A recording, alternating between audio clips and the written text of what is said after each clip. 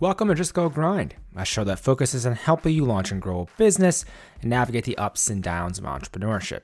I'm your host, Justin Gordon, and in this episode, we have Ranbir Arora, co-founder and CEO of Dorm, a hyper-casual learning app that aggregates and curates the world's audio content to provide a seamless learning experience that fits into your day and makes your downtime more gratifying. Previously, Ranbir also was the first employee and chief growth officer of Sweatcoin, a company that grew to 50 million users, adding 100,000 users per day. Absolutely crazy. And in this episode, we go through why he started Dorm, where this idea came from, what he's done to get the initial 35,000 users or so for the app, how he looks at growth overall, what he's done to leverage influencers, something that he leveraged a lot with Sweatcoin when he grew to those 50 million users, the process he used for fundraising with this $1 million pre-seed round that was raised, what he focuses on now in the business, and so much more. As always, the show notes are justgogrind.com/podcast, and you can support the show by leaving a rating and review over in Apple Podcasts. And if you want to check out Dorm, head on over to the App Store. Just search Dorm Podcast. You'll see the app there. It's a very unique design, how they made it. We'll talk all about that in this episode as well, and I cannot wait for you to check it out. Without further ado, here is Ranbir, co-founder and CEO of Dorm. Ranbir, welcome to the show. Hey mate, lovely to be on. Thanks for inviting us. Yes, I appreciate you taking the time and definitely excited to talk about your current company and what you've done in the past as well on the growth side. And for people who don't know Dorm, what are you doing with Dorm? So Dorm is a new company by myself and my co-founder Taras. And what we are creating is a university for the passion economy. So what is that? What we realized is back in January is when we started. Lots of our friends were super miserable in their jobs, in investment banking and in consulting and things like this.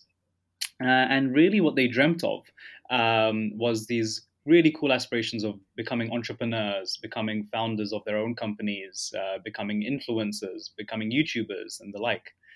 And we're in this really lucky time in the world where this is super possible. There's millions of people earning 6-7 figure sums from doing things they're passionate about, like becoming a FIFA player on Twitch, becoming a gardening related e-commerce store owner through Shopify. So whatever your passion is, you can actually be making 6-figure incomes from doing this. But the current education model doesn't allow for this at all. In higher education, if you really wanted to learn how to become a YouTuber, you can't. The degrees for this don't exist. So this was a problem that me and my co-founder set out to solve. How do we educate the world into careers in the passion economy? And Dorm is what we decided to create. So it starts off as a free app where we create courses for you on things in the passion economy that is built through podcasts. So we create these courses by shifting through 90 million hours of content that the podcast feed has for the world, and create courses for you based on any one of these career topics you might want to go on. And this is all for free. So imagine quality of education as good as Masterclass, where you're learning how to become an entrepreneur from people like Elon Musk and Gary Vee, but all done for free because we're using podcasts. And then when you decide, yes, this is the type of business I want to set up, we actually hook you up directly one-on-one with someone who started off a business like that before or has started off their own YouTube channel similar to how you want to make one. And they work with you one-on-one on helping you create your own. And this is what we're building with Dorm. And with that as well, then you mentioned obviously for free through podcasts, and how are like the business model behind this? I'm curious to what it is, how you're thinking about the business model pricing eventually, at least for what you're doing with Dorm. Absolutely. So in doing lots of work in customer development with podcasters, with people like yourself, we realized that all of these influencers, people with their own audiences, they were really fed up with making money from their audience with really kind of crappy adverts about products that they don't care about. And what it turned out to be the best way for all of these influencers and podcasters, etc., to be monetizing their audience with was to be giving them something their audience finds useful. And the most useful thing the audience was asking them for was education. hey, teach me, how did you start off this podcast company based on your passion? I want to also do the same. Hey, how did you create such a large YouTube following with 10 million followers based around esports? This is also my passion. Can you help me do the same thing?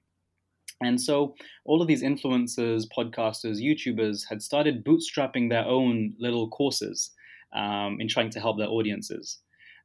So how we monetize is those the podcast app remains for free. We teach people for free at scale with tens of thousands of users every month learning from free podcast courses we give to them.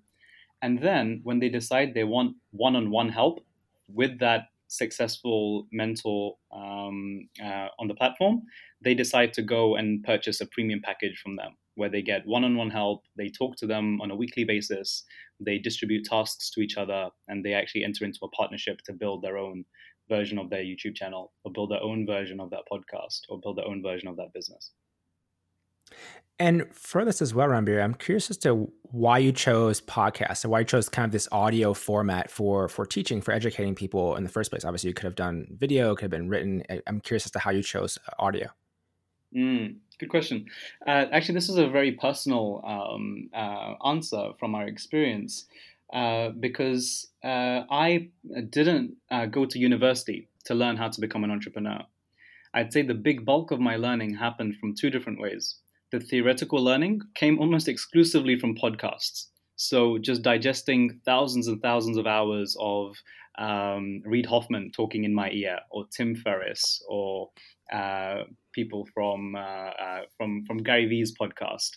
So because of the mechanism of podcasts, I was able to download into my brain, tens of thousands of dollars worth of business content. And then secondly, from actually practicing the things I was learning in an actual business. And we'll go on to our experience with growing Sweatcoin in a bit also. So actually, in answer to your question, the reason it's podcast is this is actually how I learned. I decided not to go to university and teach myself by listening to podcasts and then actually working in a business. And this worked out very well. And I think this is the future of education. Yeah, I do think this type of learning, this type of education it's going to be more and more prevalent. And I have an MBA, so I went to a lot of schooling already, but it's more on the networking side of things. But in terms of learning, I have a very similar story in terms of my learning being from a lot of podcasts over the years, as well as books. And there's so much on the educational side for entrepreneurship that came from those sources. You mentioned that you're sifting through all these podcasts to kind of guide people in these courses, their own kind of personalized courses of sorts from these podcasts. Mm-hmm. How are you doing that? How are you pulling that off and categorizing and deciding on which ones and how to guide people through that? I'm curious. Yeah, absolutely. So we have a 3-step plan for how to be doing this at scale. We start off initially with an in-house editorial team that go out and look at the types of courses our user base are requesting, whether they want to be learning about setting up your own YouTube channel, how to monetize an audience, how to create a product, how to raise venture capital money. So look through all the most highly requested courses our user base has, and then start shifting through manually all of the top podcasts in the world around those topics to pull together a list of episodes, a list of teachers, and sequencing those episodes and teachers in a way that teaches people the topic that they requested. And this is how we immediately do it. Now, next steps for us is to start automating this, where we start allowing not only our in-house editorial team to be creating these courses, but allowing our user base to be chipping in with them. So our user base will shortly be able to start creating their own courses inside of the app, just like you can create a playlist on Spotify and allow other people to listen to it. Our user base will be able to curate their own playlists and share this out with other users. And in response to this, we will then split our revenues that we're making inside of the app with those people creating the playlists for us. So just to finish off, the last part of that curation story is when we start using the metadata around each podcast to analyze what that podcast episode is about, who is the teacher, who is the guest, how well is that guest ranked for teaching particular topics, and be able to auto-curate courses from the world's podcasting feed based on the topics that users are requesting. I love that. And I went into the app and kind of explored and tested around a little bit. And it's a very unique design and feel for how people actually go through this. How did you come up with that design, that look and feel of what this would be? Yeah, interesting question. So this credit doesn't go to me. We have a super cool team, and our head of product design is one of our employees is called Pavel. Super cool, wacky guy. I really think that design is really often overlooked in very logical and rational people who are mostly focusing on functionality and use cases. But I think in order to really grab people's attention, you need to start thinking about your product from the ground up, not just taking what every other podcast app is doing and adding your own features on top of it, but actually starting off with saying, actually, all of the podcasting apps are really unimaginative. So I'm sure users are generally either using Apple's podcasting app or Spotify or Castbox. There's a variety of these, but all of them look exactly the same, just with small different tweaks and themes of each other. They all just look like a big backlog of podcasts, like a big catalog, and you can go through, subscribe to each one. However, this is very unimaginative, and we believe these guys are completely not utilizing what the world of podcasts is about. This is huge. You have 90 million hours of content of the most cool people on earth talking directly to you in your ear about things you love. And it's now 20% of Americans are listening to these podcasts on a weekly basis. If you think about how cool that actually is, and you look at how the current apps are using this, it's really pitiful. So we were clear from day one, the potential of podcasts is huge. The current competitors in the space, I even loosely call them competitors, the current people who have podcasting apps in the space are using it in really unimaginative fashion. And when we started creating our own app, we started exploring from day one. If you wanted to create a podcasting app that was more that was a wider experience, it was more like a social network than a podcasting app, what might this look like? And it came up with this crazy moon planet UI you see in our app today. With this as well, you mentioned there being tens of thousands of people now using this, and I know you had the experience from Sweatcoin, which I definitely want to dive into that in a bit. But I'm curious as to then for Dorm, how have you gone about kind of the user acquisition side of things? Absolutely. So still very early days with Dorm. We are only 10 months old now. Me and Taras had the idea in January. We validated the idea for a couple of months, did some testing to see would users like this or not. Worked with some influencers on testing out a very basic beta version of the product. We got about 35,000 pre-registrations on this. We raised $1 million of our pre-seed round in June of this year. And we are just starting to build up on our growth strategies. We think for a mass market consumer app, 25% of your user base should be coming from paid channels. So using influencer advertising, using Snapchat ads, using Facebook ads. 25% should be coming through should be coming through virality. So your user base sharing it with each other. And the rest 50% should be coming through organic channels and links you've built with podcasters, with influencers who are all driving these users towards you. So this is the model we aim to follow.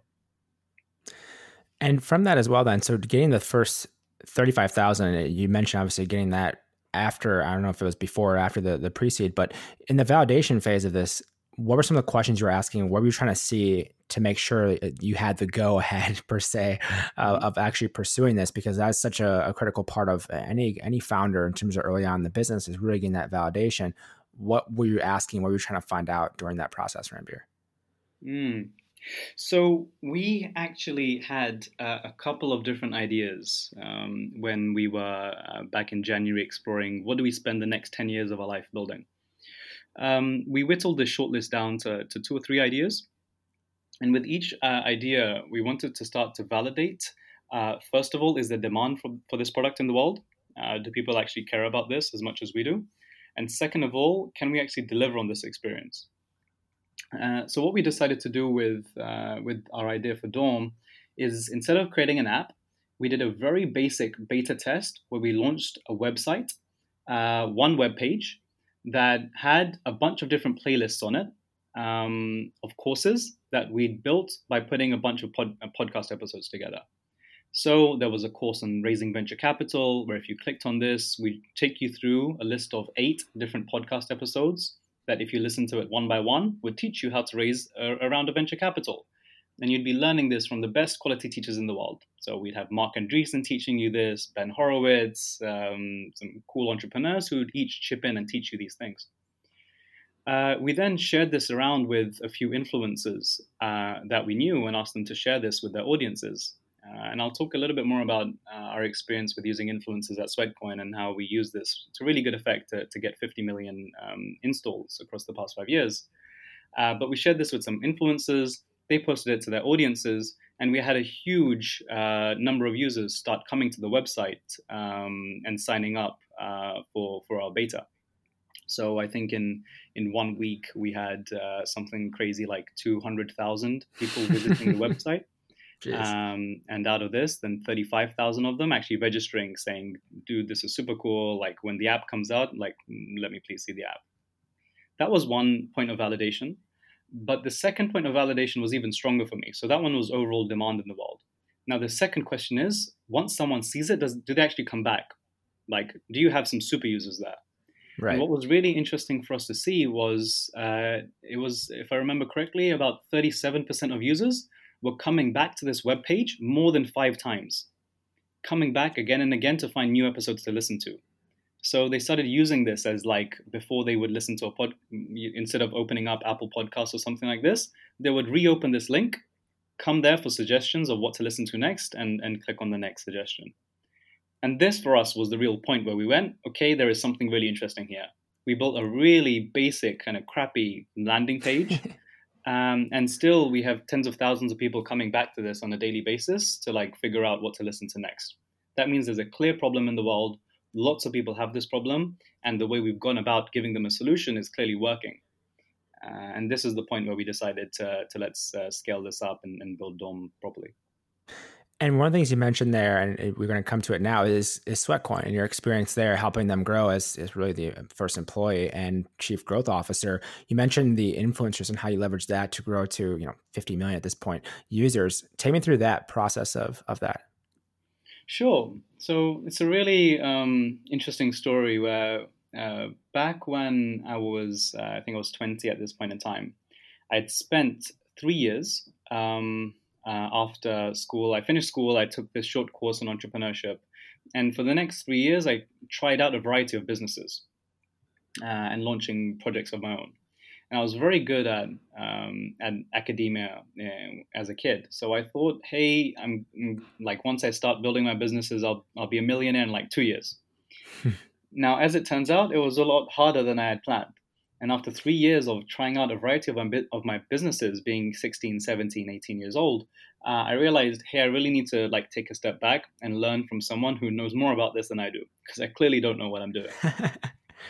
And at this point in time, I came across 2 guys that were in their 40s, far more experienced than I was. And they had this crazy idea that physical activity is worth economic value to a nation.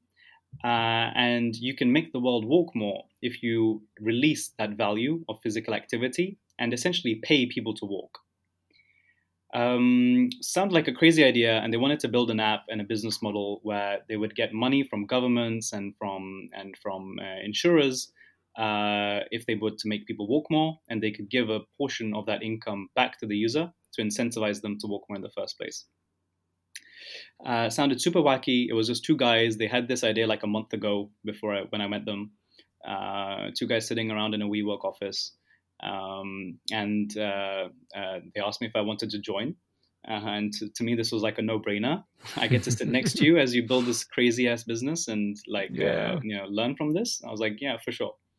So the three of us started around one desk in a WeWork here in London. It took us a few years actually, like so a good 2 years of basically failing, trying out lots of different things until we started seeing some signs of something working. So this is 2015 when we started. It took us, we were super slow with actually making the app. So it took us like 1.5 years just to have the app in a state where we could launch. We launched the app, and we got lots of press. As you can imagine, it's a crazy concept. So got picked up by lots of magazines and newspapers and Forbes and all of these companies writing about this app that pays you to walk. And in the first week or so, we got about 20,000 users downloading it, which now doesn't seem that big compared to the numbers that we're used to. But back then, 20,000 installs was like crazy, crazy shit. Now, we carry on kind of growing very, very slowly, like a few hundred users per day for a good year after this, until one day I come into work. We used to be watching our install metrics every day. And for some reason, that day, we had 9,000 installs in one day. Geez. And we were used to getting a couple of hundred only. And we're like, guys, what the hell is going on? So everyone starts panicking. How the hell are these users coming into us? Now we check in the App Store, and we're in the top 100 apps in the UK App Store for that day, which is like crazy. Wow. I've never seen anyone do this before. Top 100 apps. I go to bed that night, and when I check before going to bed, we're in the top 50 apps.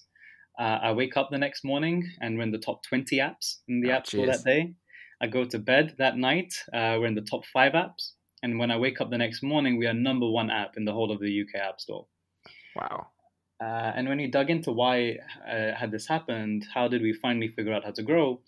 What we'd created inside of the app was a mechanic for influencers to be able to monetize their audiences through us.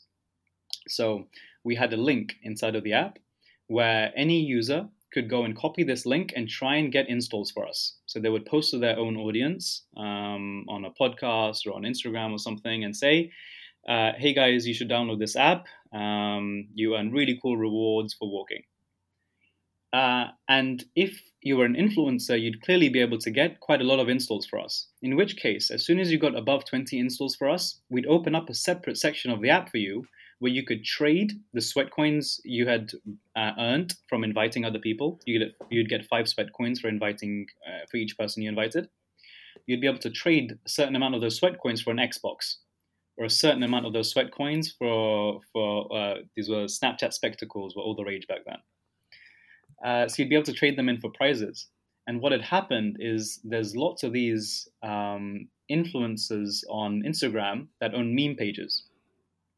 And they had started using this to monetize their audiences because no one else was paying them money. Yeah. How people understood influencers was people like fitness enthusiasts or something like this, people with faces, so individuals on these channels. And no Coca-Colas of the world or Pepsis of the world were pumping their money into meme pages, obviously, which meant that there's all these pages around, like I'm Just Bait, for example, with tens of millions of followers, but they weren't earning any revenue because no business was paying them. And this is who started sharing us a lot. And we were getting installs for extremely cheap prices, like 20 pence a piece, 30 pence a piece. And through this and really starting to grow our partnership base with these types of influencers, we managed to build a company with 50 million users in really record time. That's amazing. and with that, as it grew though, as it took off and you figured out, why you were getting obviously this incredible growth from that though, how did you then strategically target more and more influencers, get more people on board? Because obviously there's some strategy that goes into that. There's work that goes into it. It's not just like, okay, well, yeah, we have some people sharing it and now we're going to grow. But what did you do from that point on to leverage that moving forward? Yeah, absolutely. So we were doing lots of experiments at this point in time. So henceforth, when this day happened and, we'd suddenly reached top 100 in the App Store, we investigated to see which one of our experiments was the one that was working. And it turned out that it was some influencers that had shared us. So that was our first positive signal that experiment has worked. And now we need to go ahead and duplicate it. find more influencers that were willing to do this. What's really cool here is we had this dual sided viral effect that was happening, where not only would an influencer share and their followers, average users, would come and download the app off the back of seeing it, but other meme influencers were following this original meme influencer. So when someone posted about this on their Instagram channel, other people with their own Instagram channels would see, hey, why is this person talking about Sweatcoin so much? I wonder if I can also take part in this partnership program. And therefore, we'd start getting lots of inbound requests from other influencers saying, hey, I also want to try this out. My friend is like posting about you guys all the time. In which case, we'd say, hey, look, anyone can do it. You just go into the app, copy your link, and hey, presto, off you go. So it worked in a very cool fashion where the acquisition of influencers was actually built into the model. When an influencer shared it, their own other influencer friends would also see it and would naturally start using us anyway. Yeah, building a product that has those almost like viral growth loops is so useful. And if you can figure that out, I mean, like you said, you grew to 50 million for that reason, as being a huge driver in that. And you hear of other companies who have done the same in referral programs or things they have created that build in some type of virality within the product itself. Understanding that, then this was, you started this 2015 or so, obviously grows insanely, and then this year in 2020 you start Dorm. With those learnings you had from Sweatcoin, how did you apply that to Dorm and the strategy within a brand new company, different space? Yeah, absolutely. So it's this loops us back to the earlier question we were talking about, where I was explaining how when we started talking to podcasters and YouTube influencers with their own audiences and Instagram stars, these guys are tired of monetizing their audience by selling them like really crappy products that are paying them to advertise. They're really tired of this. And it kind of uses up their social equity when they're selling random stuff to their audiences. And these guys are desperate to make, of course, they need to survive and make money somehow from their audience, but they want to do it in a positive way by giving their audience something that they actually need and appreciate. And by far, the thing that they're getting the most requests from their audience is, hey, can you teach me, how did you get here? How did you do what you did? Can you help me with this? Can you teach me how to do it myself? And this is where Dorm comes in, where we help these influencers, people with large audiences who did something really cool within a specific section of the passion economy. They can help their audience do the same by setting up their own micro universities. What we believe is higher education is clearly having lots of issues right now. And it's very well publicized, where people, there's this very famous meme where it's saying, what are the most expensive online video streaming services? You have Netflix at whatever, $9.99, you have Hulu at whatever price, and then you have Harvard at $50K a year. It's a video streaming service, essentially. So education is clearly about to go through quite a large overhaul. And what we believe is lots of edtech companies, their approach to this, like Coursera or people like this, is to take lectures that were happening in universities and uploading this to the internet. So you can watch those video lectures from the comfort of your own home. Now, what we believe is no one learns from video lectures anyway. Neither did they learn from lectures like at university, and neither will they learn from lectures when they're watching it from home. How people actually learn is by doing stuff practically with someone who's done it before, someone who's been there and done that. So if you want to build your own e-commerce business off of your very niche passion of knitting, the best way for you to do it is to find someone who has built an e-commerce business from knitting before and is earning 6-7 figure sums, and working with them directly to build your own. If you want to be making 6-7 figure sums from your passion of esports, the best way to learn this is by going to someone who's already making 6-figure sums from streaming FIFA online and learning from them on how to do it yourself. And herein we work directly with these influencers on creating their own educational programs where they work with their audiences one-on-one to help them launch their businesses. And I want to go back to a few different things. One being obviously you start this company this year, and there's a number of kind of aspiring founders as well as founders listening to the show. But in the early days, then, how did you think about whether it be like equity splits, founder agreement, how the relationship is going to go with you and Taras when you're starting this company? Yeah, it's a super easy answer. It needed to be an even split, very clearly. Founders, I don't believe, even if there's a discrepancy in your skill sets that you're bringing in, that it should never be very far away from 50-50. It's a very unhealthy place to start a business from if one of the founders has much less equity than the other. So this one was a clear answer. Second one was, how do we split the roles?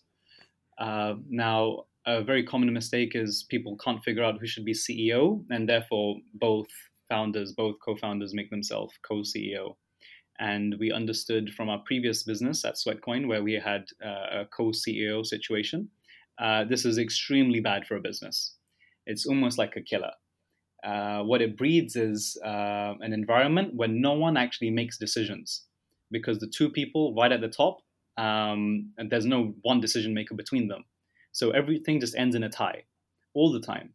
And this means that the whole culture of your business is about not making fast decisions. It's just about debating all the time. It was very clear to me and Taras because of this. When we were starting Dorm, there needed to be one CEO. And in this occasion, we decided my skill sets play closer towards what we were aiming for. And it was, we didn't even really need to talk about this. We get on very well together. And I think within a week, we decided how to build the formations of the company. And then the $1 million you raised in the pre-seed, take me through how that fundraise went for you guys, maybe anything that was helpful along the way in terms of raising that $1 million. Absolutely. I think your audience would actually find this interesting because quite a lot, like how I assume most of your listeners are like, me and Taras didn't have a huge number of VC or angel connections just waiting around for us when we started raising. So we went into it completely fresh in terms of our network. We didn't have very many connections at all within the VC world. When we started, it was just we had some really interesting validation and traction numbers with the product. As I said, we had these 35,000 people who were beta registered for the product with very good engagement numbers. Me and Taras had a very good track record with our previous business, getting it to 50 million users. And so what we started doing was a proper biz dev process, like a sales process, but with investors, where we built huge lists of all the investors we could find online. We went around finding all of their email addresses, started tagging them that, hey, this investor usually invests in this type of space. They usually invest in like ed tech businesses. These guys usually tend to invest in gaming businesses. These guys invest in this type of business. And also started noting down, what is their average check size? Are they usually investing in companies that are really early? Are they usually investing in companies that are later on? Have they invested in any types of similar companies to Dorm, et cetera, et cetera? We built this list out to a few thousand different investors on this list and started emailing all of them out. And this email needed to be very brief, needed to just be full of maybe like 4 or 5 sentences and bullet points, telling the investors who you are, what are you building, and what is some of your traction to date. And you want to make it feel like, you know, you're really going somewhere. This has got XX many users signed up, this many numbers, et cetera, et cetera. So we started emailing these out to investors. And usually you'd expect something like maybe 10% of them to reply back to you. You jump on calls with each one of them. And then we had to practice pitching what we were doing in an exciting enough way to go through their funnel and get an offer. Now, at this point in time is also when Corona was just scaring the whole venture capital world to death. Yeah. And everyone was telling us at this point, guys, you couldn't be timing this in a worse way to raise a round. And we ended up raising our pre-seed round at a very healthy valuation and raising $1 million pre-product. And it took us about 4 weeks to do. So incredibly good turnaround, and I think we surprised everyone with how quickly we did it with this process. Yeah, and there are, obviously a few things you mentioned there that are reasons why you were able to do it. Like you said, the past success is a huge part of it with Sweatcoin, as well as then having actual users, though. I mean, it says Hmm. pre-product, but you had the 35,000 kind of like beta customers, beta users signed up, which is very enticing to VCs. And I've had a number of VCs in this show and talked to even more than that. And that's going to be a huge factor, especially in an early stage Hmm. company, especially like the pre-seed. And from that, then, so you raised that capital. What was that use of funds for mostly for that $1 million? Well, we're going through now our next level of elephants in the room. So, how we look at building a startup in the early years is what are the big elephants in the room that you need to get right in order to move on to the next milestone. Now, we had the two biggest elephants in the room we tackled very early on with this web page I was telling you about, where we wanted to see once people hear about this, do they like it or not? Will they actually click on this and come over to us? And second, once we deliver them some sort of value, like showing them some courses that are built from podcasts, will they come back and use it again? And those answers came back very positive, which is why we decided to proceed to the next step. So next up for us, we had to build an actual product, not just a web prototype, but an actual mobile application where both the curation is in the app and also the listening of the podcast happens inside of the app. We don't send you somewhere else to listen. So we hired out a small team. It's now 7 people, 7 of us in the office, to build out the product, put it live on the App Store, and building up to a proper launch across the UK and the US. That is almost complete. So the product is now live in the App Store. Already got thousands of users inside of the app. Again, some tweaks we have to make before we press go on the official release and get it in some of these bigger publications, but that should be happening in the next 2 or 3 weeks' time. From here on in, we need to scale to about a 1 million daily active user number that we're aiming for by Q3 next year. And on top of that, we have some figures for a base retention we're aiming for, base virality figures, and starting to get some money flowing through the door as well with our monetization routes. So those are the three kind of big things we're aiming for. There's a KPI we have on retention inside of the app, this particular day 30 retention number we need, a particular viral coefficient we're looking for, and then a base customer lifetime value. Today with the company as well, then, what are mostly the things that you're working at this point, Ranbir? I'd be curious. Biggest point is retention for us. Retention is number one. Going through the funnels, seeing how users are using it, what is our onboarding funnel, so what number of users when they download the app actually end up creating an account. Now, out of those, how many end up listening to their first podcast course? Out of those, how many come back the next day? How many of those end up coming back after 1 week? How many of those end up coming back after 30 days?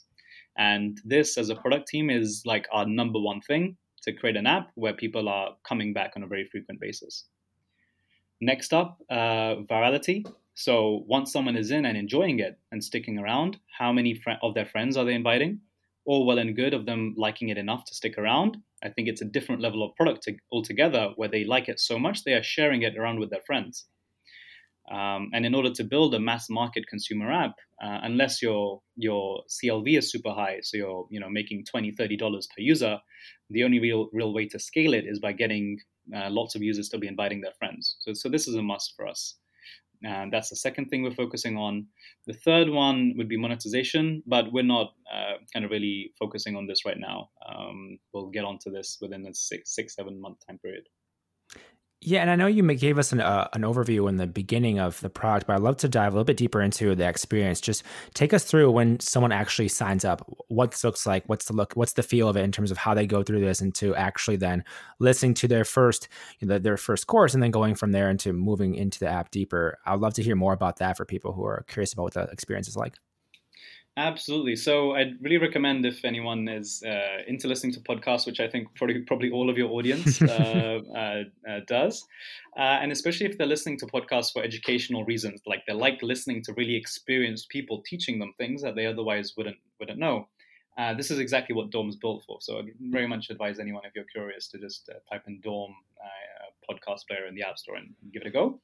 But essentially what happens, you start off and there's this really cool planet. It's actually Mars, but most people think it's the moon because it's gray in front of you.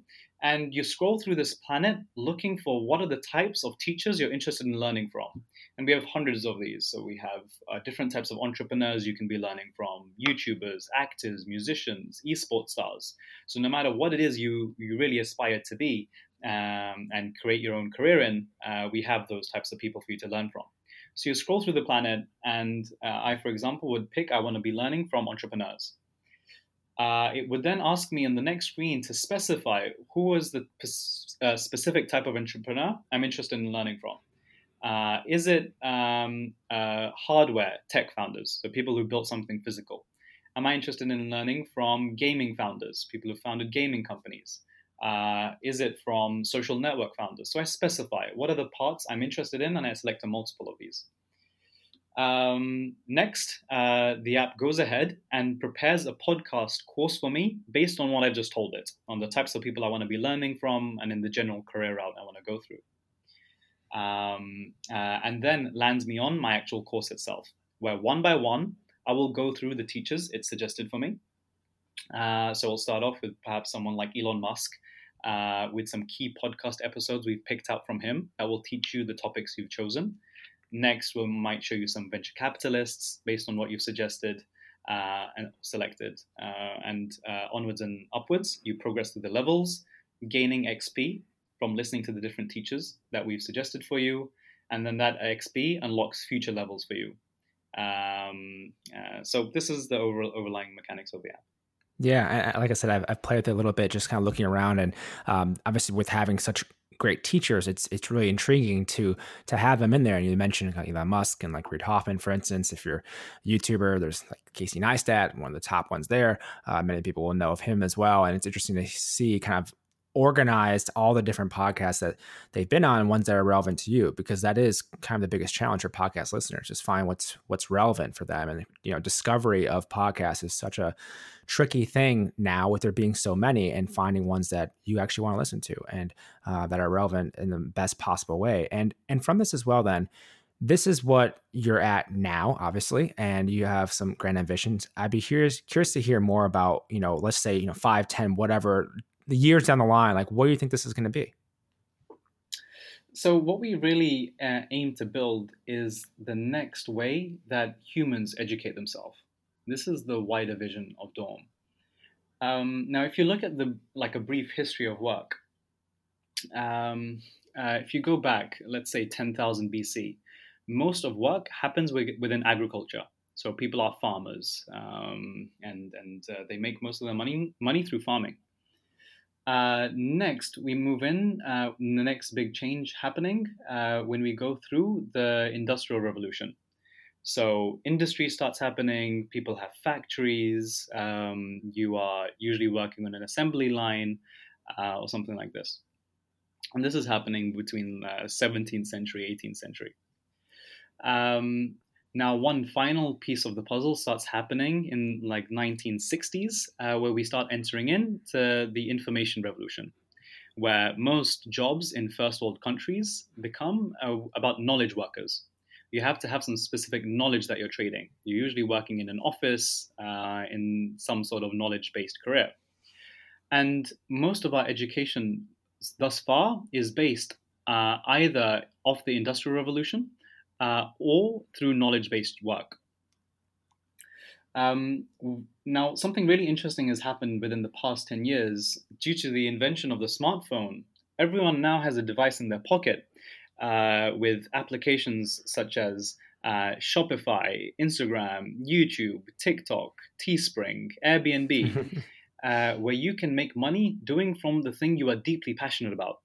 You no longer have to sell your time to another company doing boring work that doesn't really fulfill you.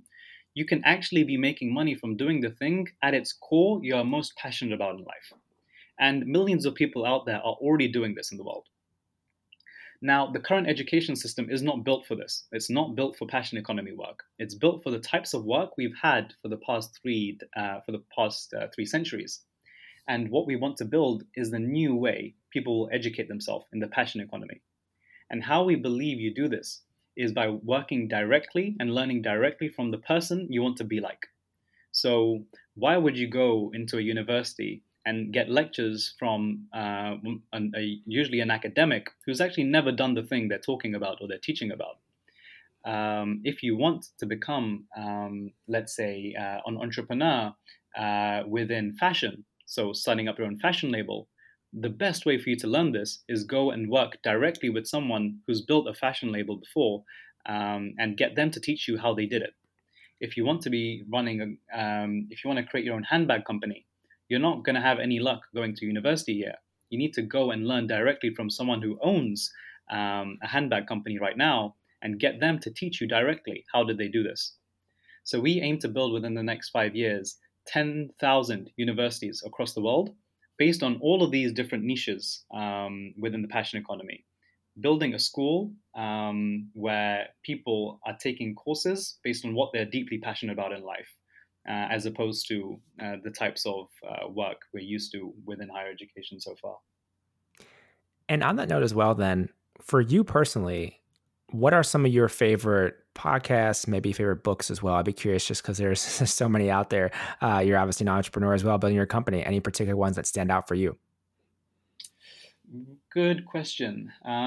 So podcasts, it's actually quite the common ones. I think your audience will listen to anyway that I'm a really big fan of. Masters of Scale is up there.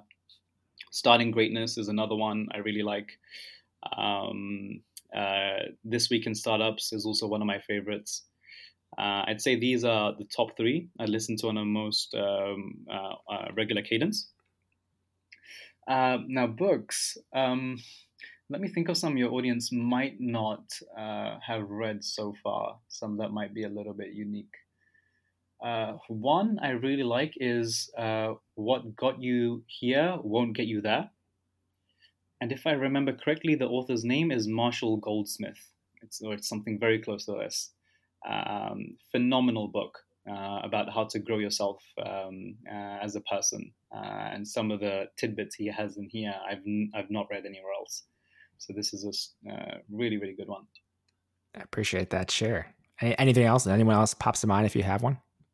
Yes, a couple of other books that aren't super famous, but I found to be really, really good. The author's name is Patrick Lencioni, and he has some really good short books about management science, how to be running a company once you're above 20 employees or so. You stop as a CEO being an individual contributor, and you're more like a coach to a team, like a team coach. And his books do this really well. And they're like very practical books. It's you're thrown in some fictional world where you're following a CEO as she goes through some traumatic experience with her business and how she manages her executive team. I think these two books would be they're not the most common recommendations. I think they'd be very useful to look into. And just looking back at then your career so far, with obviously being at a very high growth startup in Sweatcoin, and same here now with Dorm. Anything else you'd like to share with other entrepreneurs out there? A lesson or two from your experience. Just want to give you the chance to say anything else before we kind of wrap things up. Yeah.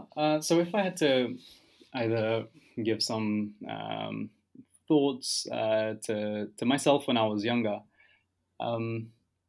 I think one thing that's really important at a very young age in life is to ask yourself if you won the lottery and you earned $100 million. After you go out and you party and take a break and a holiday and have some fun, and you settle back into your kind of normal life, what would you spend the rest of your life doing? Money, no object. And whatever is the answer to that question is what someone should do straight away. Like drop everything, whatever is the safe option that they've gone with, and start working on right now. I think this is the real answer to the question of what should I be doing with my life. It's only when you take money out of the equation do people really seem to get this right answer. And usually when I ask people this question, you see this moment in their head where they kind of wonder, actually, yeah, why am I not doing this right now? And it's at that point that fear kind of sets in. And they go, okay, yeah, that's why I'm not doing it right now, because there's a chance of failing. And it's really sad that because of this chance of failure, people tend to not follow their dreams. I think an ideal life should not have your tolerance for failure should be that. It's not if you are. We seem to have this feeling from our school days that the people who are successful are the ones who are failing 0% of the time. They're always like successful. But I actually think this is incorrect. If you are failing 0% of the time, it means you've been playing it safe by nature. You've never like failed at something. You've always played in your comfort zone. I think the most successful people are failing a good like 15, 20, 25% of the time. So you should ask yourself, if you are not failing 15, 20, 25% of the time, you're doing something wrong. You're playing it safe. You're meant to be failing. It's what's meant to happen if you're doing it correctly. So I think this is the probably thing I'd share most. There's actually one more one. When I look back in the past like 10 years, and this is kind of to all kind of founders that are listening to your podcast. When I look back in the last 10 years of my life, and we've created like a very successful company, or potentially 2 successful companies in this period, the days I'm most proud of are not the handful of days where I was successful. The days I'm most proud of are the thousands of days where I was unsuccessful, where I lost that day, but got up the next day again to try once again. And I think this is the real part of entrepreneurship that makes a difference. Do you lose but get back up the next day, willing to try again? And I think this is what makes a good entrepreneur. So all of your entrepreneurs that are listening, I think this is just to share, hey, if you're like failing and going through difficult times, I think this is the path you kind of have to go down. It's part of the way. And we'd just like to share that we all go through these as well and have gone previously. So you should definitely carry on going the right way. I appreciate you sharing that. And I love this interview. I love what you've shared around your story and your journey so far. And where can people go to learn more about Dorm and also connect with you as well? Sure. So my email is ranbir@joindorm.com. If anyone has questions or would like to connect, very happy to do so. You can download Dorm, the app, through the iOS App Store. We're not available on Android yet, unfortunately. And you can do that in the UK and US. We'll be launching in other places very soon. Other than that, feel free to add me on LinkedIn at Ranbir Arora. And very happy to connect with everyone and see if we can be of any use to anyone out there. Awesome. Thank you so much for taking the time to come on the show today. Perfect. Thank you, Justin. Thank you so much for listening to this episode of Just Go Grind. If you want to follow along on the socials for all things Just Go Grind and with me as well, you can find Just Go Grind on Instagram and Twitter at Just Go Grind. You can find me on Twitter at JustinGordon212. Find me on Instagram, JustinGordon8. Thank you so much for listening. Have a great day.